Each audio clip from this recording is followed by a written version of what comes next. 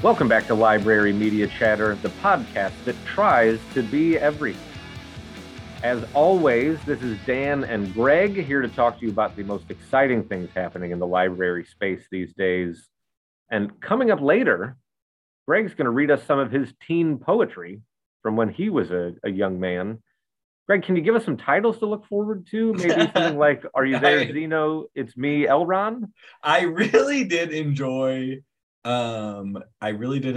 those titles that you offered me. I cannot give you any titles. Okay. These are all untitled works. Oh, I will say there is a lot about Gandalf. So, Sure. I mean, just buckle up. Yeah.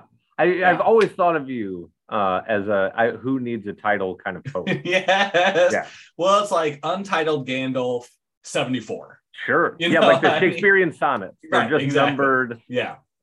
but not by you, just as the archivists look through the collection. I was going to say, by Gandalf whoever's enjoying the fruits of my literary labors. Yeah.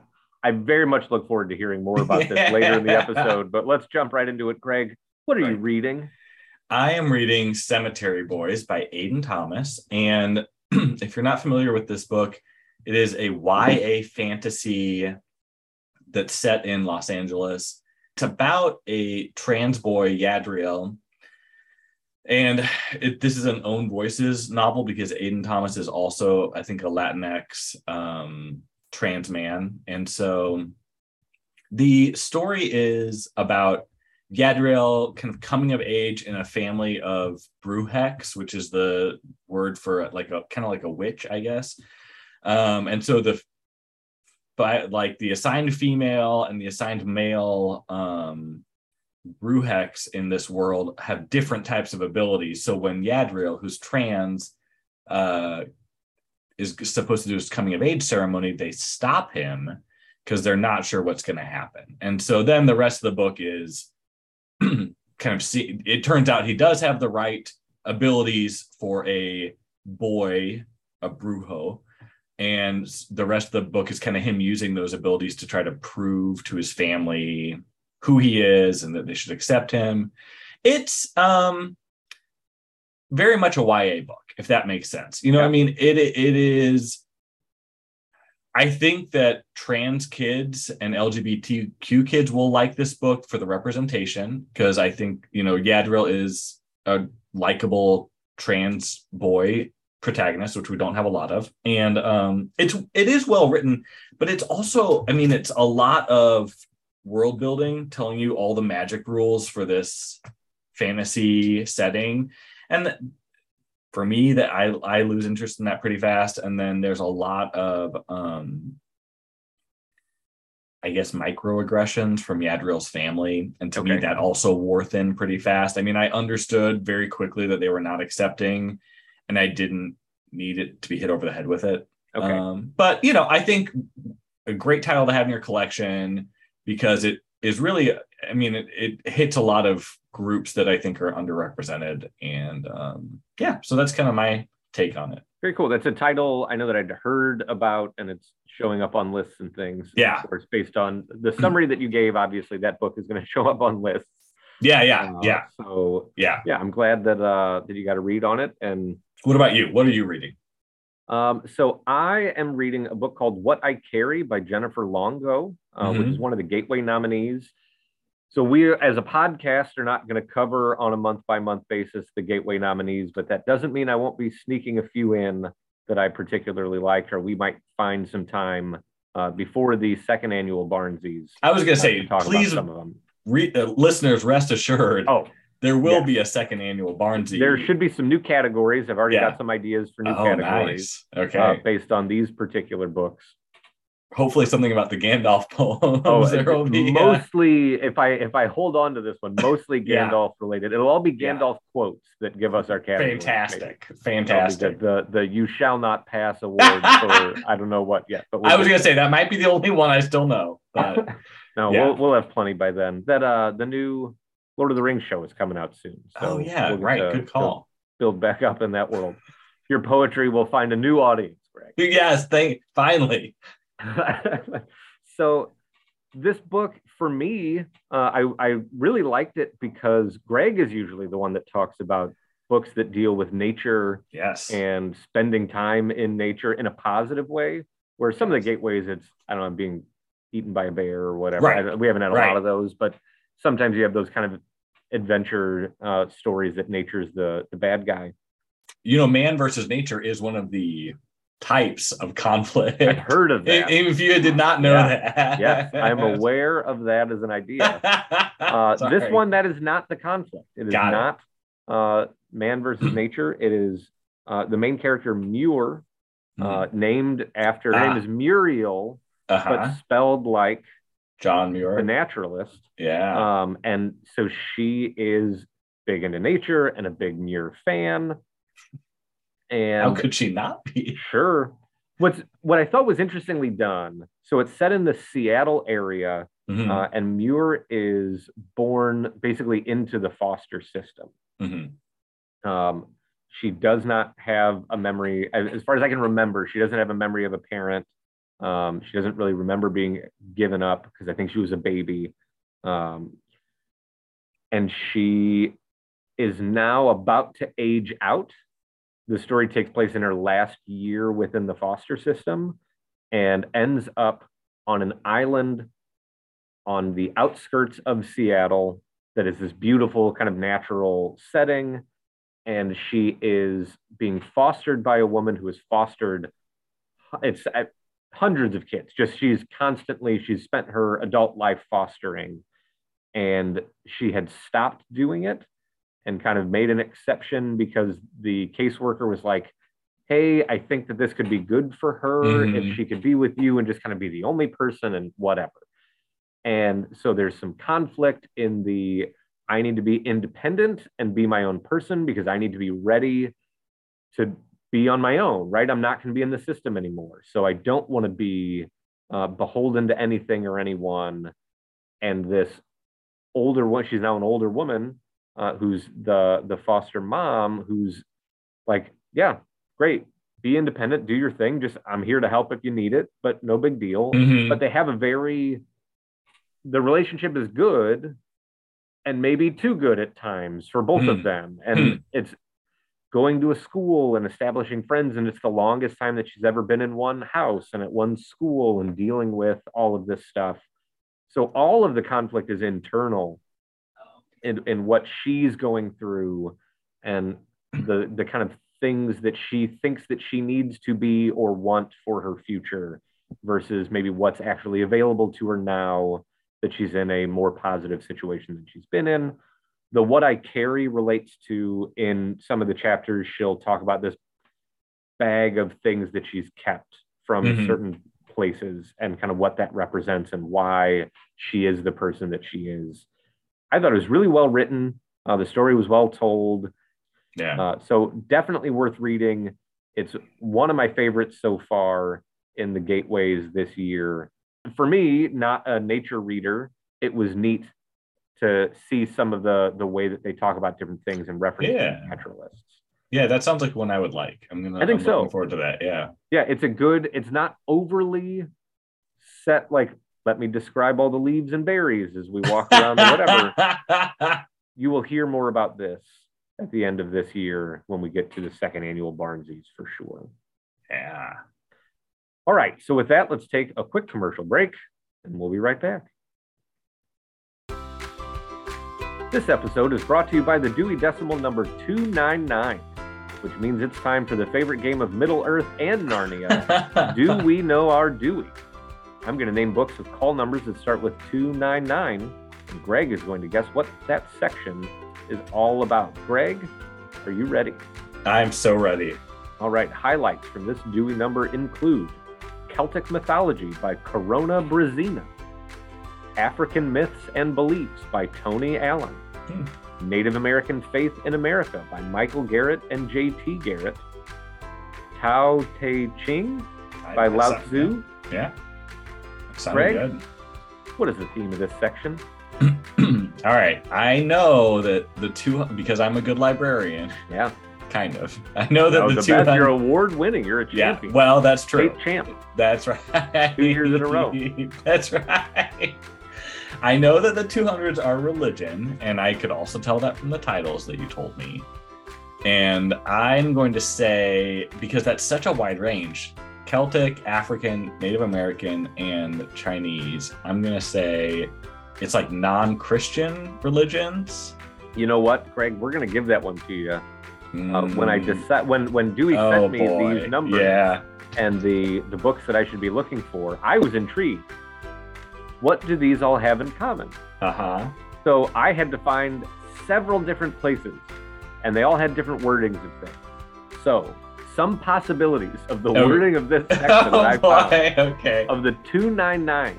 Yeah. And again, Greg points out Celtic, Chinese, African, Native American.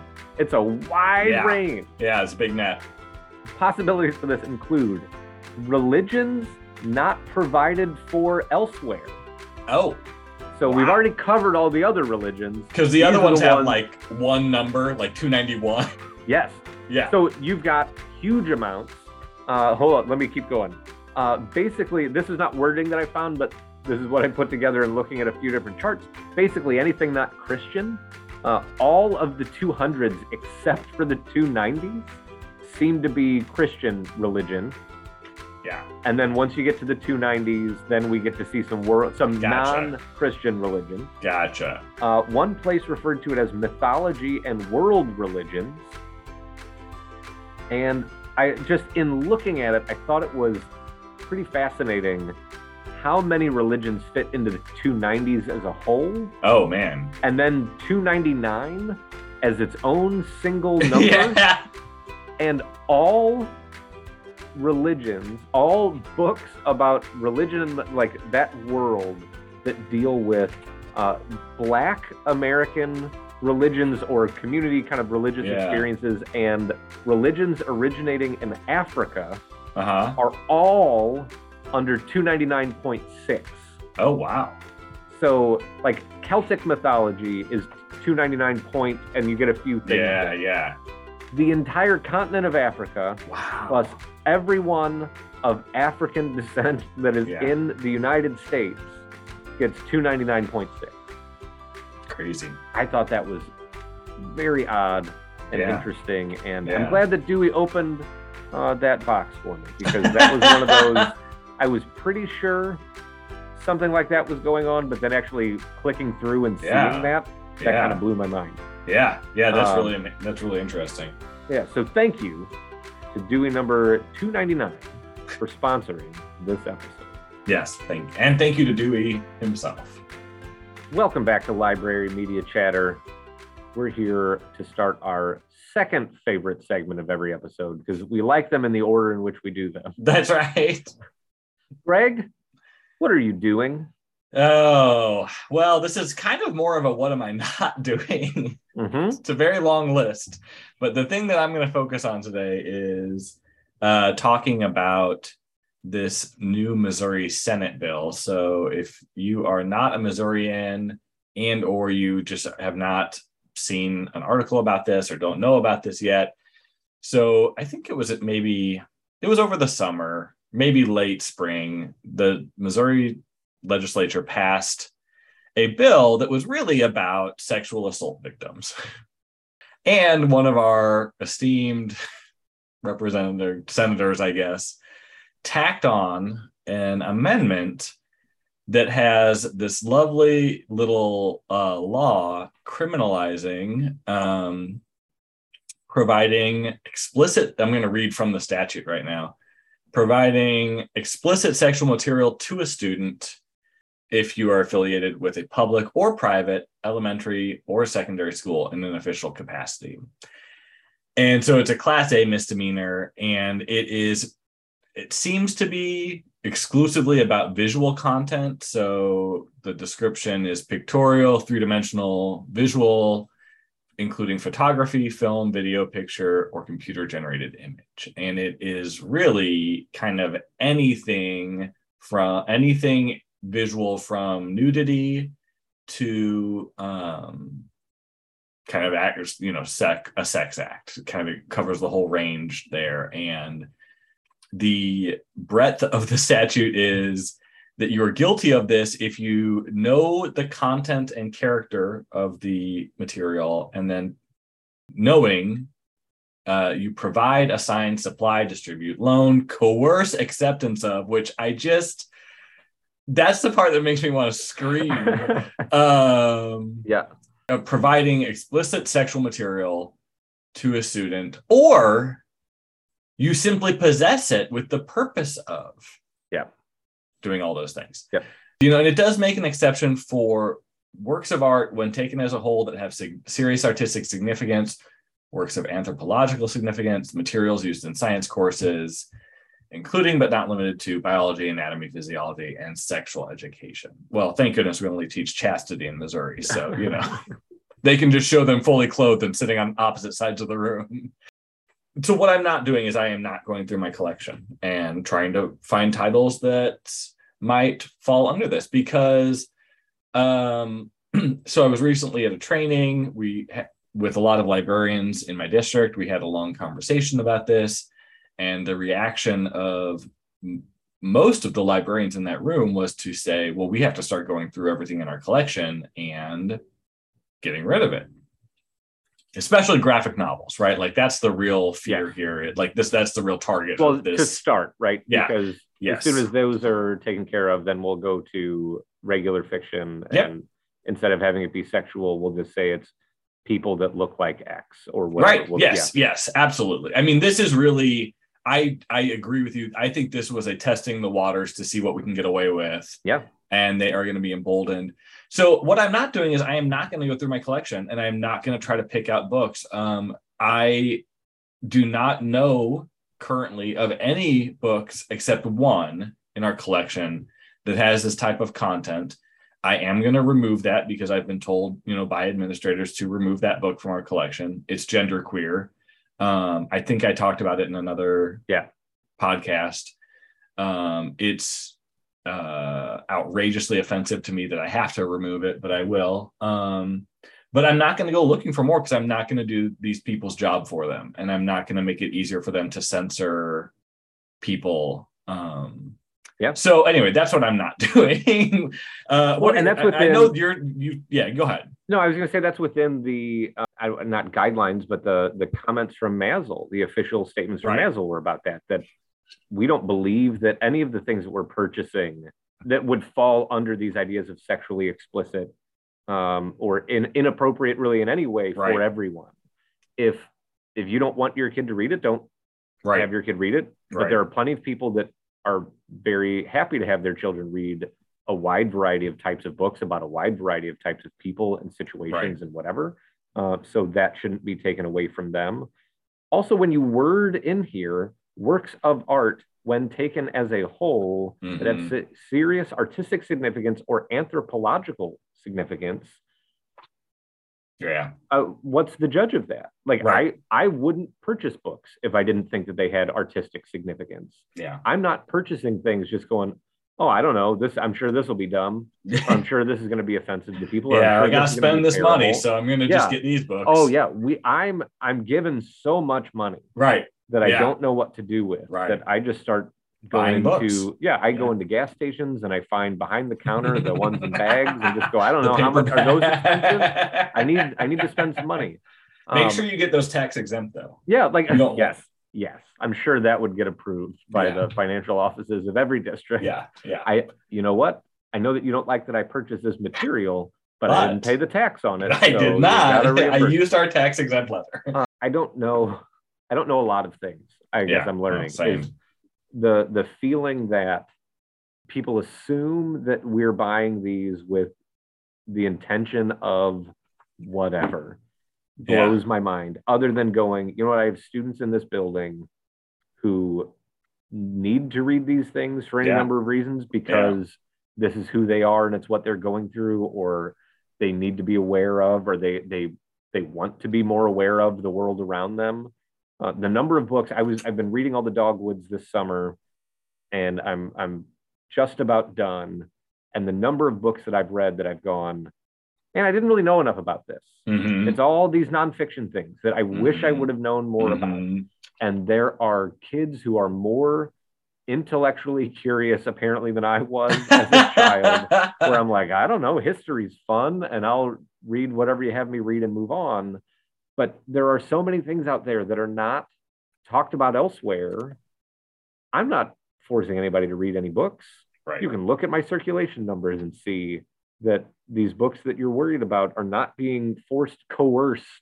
Right. Nobody's being forced to do any of this stuff. Yeah. And I think you're right. I think it's Maslow's point about not going in and immediately saying we're getting rid of, okay, I will start pulling books that I think might fit this.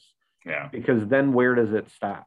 Right. Because if I think these 3 books might have been a bridge too far, now that I've kind of dug through them, I think maybe these are a bridge too far. Then the people that want to censor and the people that want to get rid of these things and the people that are pre-offended by the idea of books are then going to go, oh, well, if you think those are bad, then I've got to find other ones that are probably bad, but you don't think are bad because we can't be on the same page. Right. You're a crazy person who wants to educate students for a low salary. And like you went into this thinking this is the dream situation. Yeah. So I've got to go out and find worse things than you're finding. Yeah. And I'm not ready to help people out. And I'm glad you mentioned genderqueer. I know of districts that have gone through the process of like these have been challenged and not removed from shelves. Right. Interesting that now, okay, well, maybe we're going to be forced to. Yeah. I want to say the outgoing, so I don't think he's the board president anymore. I think his term was up and he was stepping down.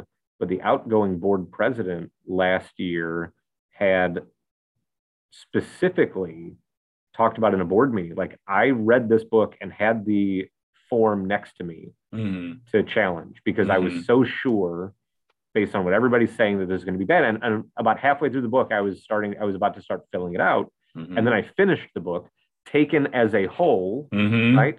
And that was the point that he made was then I read it and went, oh, now that I've read the entire thing, I realize the significance, I realize the merit, and I don't think it is anything that should be removed. Like it doesn't fit that for me. Yeah. So for somebody to then come to me and go, if they do, you need to get rid of this book and this book and this book. Like, well, what happened to these duly elected officials who'd said, no, it's not. Like this doesn't fit this category of things that somebody threw onto a well-meaning bill to try to mess with stuff. Like I don't know. I think the way that this got passed tells you everything you need to know about the people behind it. I think the kind of attempt to legislate censorship because they couldn't do it through school boards tells you everything about these people. Yeah. And I have because really individual communities are not shooting these down. Yeah. Individual school communities are going, no, this is fine. I get what you're saying, but no, these are fine. Just don't read it. Exactly. Just don't read it. And so I just think that you are correct when you say that this will not be where they stop. And I think that the people who are leading the charge on this, and not everyone, but the ones who are leading the charge are people who are not good actors. They are bad actors. They are malicious. And they are doing this because they want to obliterate people who are different from them. And that is horrifying. And unfortunately, I think we have a Supreme Court that will not... probably not support free speech in if this ever makes it to them. I don't know, but I mean, it's been real discouraging to see their decisions over the last few months. So this may be a long-term problem that we have to deal with and not something that a single court case resolves. And so no, I think that's right. I don't think this is going to be a small potatoes moment. I think this is going to be a long, drawn out, how much can we kind of stand up for the things that we think are worth having and going from there. Yeah. All right. Well, let's move to something a little happier. Oh, one thing. I just want to make clear that we are not suggesting people not follow this law, right? You should obey the law and you should, but you need to, there's no reason for you to seek out material to take from out of your collection. Like wait until someone raises your awareness of the content and then respond appropriately. Yeah. I think that's fair. Yep. Yeah. Okay. I'm positive that this is something that will be talked about more for sure. Time goes on. Yeah. So let's move to something a little bit more happy. Yeah. Exciting, positive. This is the kind of book they want to get rid of. So yeah, it probably is. No, you're probably not wrong. Yeah. So this month in our Reader's Nook, we're going to look at another dogwood. This one is titled "You Don't Have to Be Everything: Poems for Girls Becoming Themselves," edited by Diana Whitney. And if you can tell from that title, Greg and I are the ideal pair to talk we were about the target audience the merits of this book. That being said, we're going to do our best. It might be a little shorter than some of our other ones, but that's okay. So I'm going to read the brief kind of summary of the idea, and then we'll talk about what we liked about it and whatever. The poems in this collection, chosen with girls in mind, sing of diversity, self-discovery, and self-acceptance, grouped by emotional experience, which I thought was kind of a cool thing that they did in the editing of this. The poems are grouped by emotional experience. The poems offer girls and young women wisdom and compassion for a vital, formative time in their lives. They also give the reader permission to let go of shame and perfectionism. By accepting your own contradictions, you can embrace the fullness of who you are and of who you are becoming. Greg, I really enjoyed this book. Mm-hmm. Knowing that I'm not the audience and that my sons are not the audience. I have two boys. So the idea, like, this is not in my world at all, except, half of the students in my buildings and the people that I'm surrounded by every day. Yeah. I thought this was really cool.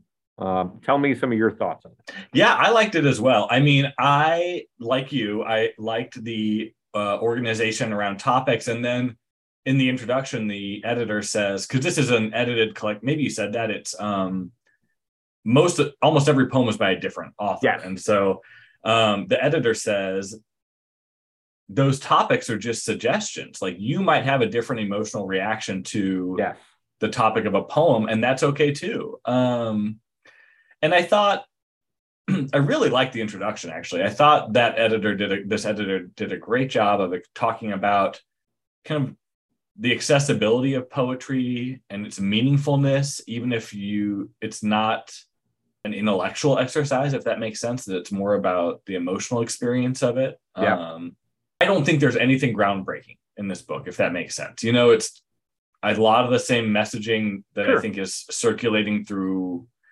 a lot of YA literature right now. And I think it a little bit in its kind of organizing principle veers towards self-help, which isn't bad, but I mean, just something to be aware of. But I think it has some big name authors. It's got Elizabeth Acevedo, it's got Margaret Atwood, it's got Maya Angelou. It's got some really good poems, and it does some clever things with the poems. I mean, I actually thought some of them might be more difficult, and then I thought, like, more difficult than a high school student would enjoy. But then I thought, maybe not. It's really just about experiencing it and reading it and hearing it. And so, anyway, I was very impressed with this. I think it will have, sadly, a pretty low circulation, but I still think it should be in everybody's collection. For sure. No, I agree with basically everything you said. The one thing I was going to add are two things. Yeah. One is, I think for your students who like to write, that this is a good thing to kind of throw their way, because this was not a collection of poetry from the 1800s. Right. Going, I don't understand. Yeah. And I can't write this way. A lot of it was very accessible. I thought all of it was very accessible. I think most of them are very accessible. Yes, agree. So that's a nice thing as a young writer to see, that this is what poetry can look like. Yep. The other thing that I wanted to point out was, I think this is a great thing to suggest to your teachers, your English teachers. So if you're looking for poems to use in class, these are things that are mostly contemporary. Like, there's nothing from 1747 or something. These are contemporary poems, and they are things that I think will hit your students maybe more fully than some of those other types of poetry might, certainly as a starting out. So maybe you can get to Thanatopsis at some point, but you've got to start somewhere else. Giving yourself that permission to use, I thought it was a really nice collection of work that can serve some purposes for your individual readers and for your English department. Yeah, absolutely. Agreed. All right, so we were both fans of that one, and we think that you will be too. If you have thoughts on this book or anything that we've talked about during this episode, make sure to send us an email to librarymediachatter@gmail.com. We will be right back to wrap things up. Hi, everyone. So this is Greg, and I am checking in after a long few days. After this conversation that I recorded with Dan talking about kind of my plans for the library, I went to some district meetings and learned that, in fact, I will be doing exactly what I said I would not be doing. So I have been directed by administrators to review all of the visual content in the library and to remove any content that might be an infraction of this law. And so even though I stand by kind of my feelings and what I believe about responding to this law and what I said in my conversation with Dan, I did want to kind of be transparent and update you that I am going to end up doing the opposite of what I said. So anyway, just wanted to share that with you. On to the commercial, I believe. This episode of Library Media Chatter is brought to you by Student Artwork. We love all of it and are happy to take more, but sometimes I'm not sure what to do with Pinch Pot number 70. Student art. Keep it coming, especially the good ones. So welcome back to the podcast. We have just enough time for What's Next, where we highlight a new book we are excited about but have not yet read. And this episode, I will be talking about Inheritance Games by Jennifer Lynn Barnes. You know about my love for Barnes and the Barnesies. But I really do for the most part, I really do like her books. And I am looking forward to this one. It has gotten a lot of attention. It's a mystery like most of Jennifer Lynn Barnes's work. Avery Grams is surprised to find out that a billionaire has left her all his fortune. But then she has to move to inherit it. She has to move into this house that's full of mysteries and puzzles and riddles and codes. And of course, there are attractive young men kind of vying for her attention, but also vying for the fortune. So there's a lot going on, and I think it'll be fun. I'm looking forward to it. It's a Gateway Award nominee, finalist, and so I'm gonna have fun with that one, I think. Very cool. Good thing to look forward to. I think if you haven't read that book and you're into mystery, I think that's a winner for sure. Yeah. All right, and with that, remember, read responsibly, use a bookmark.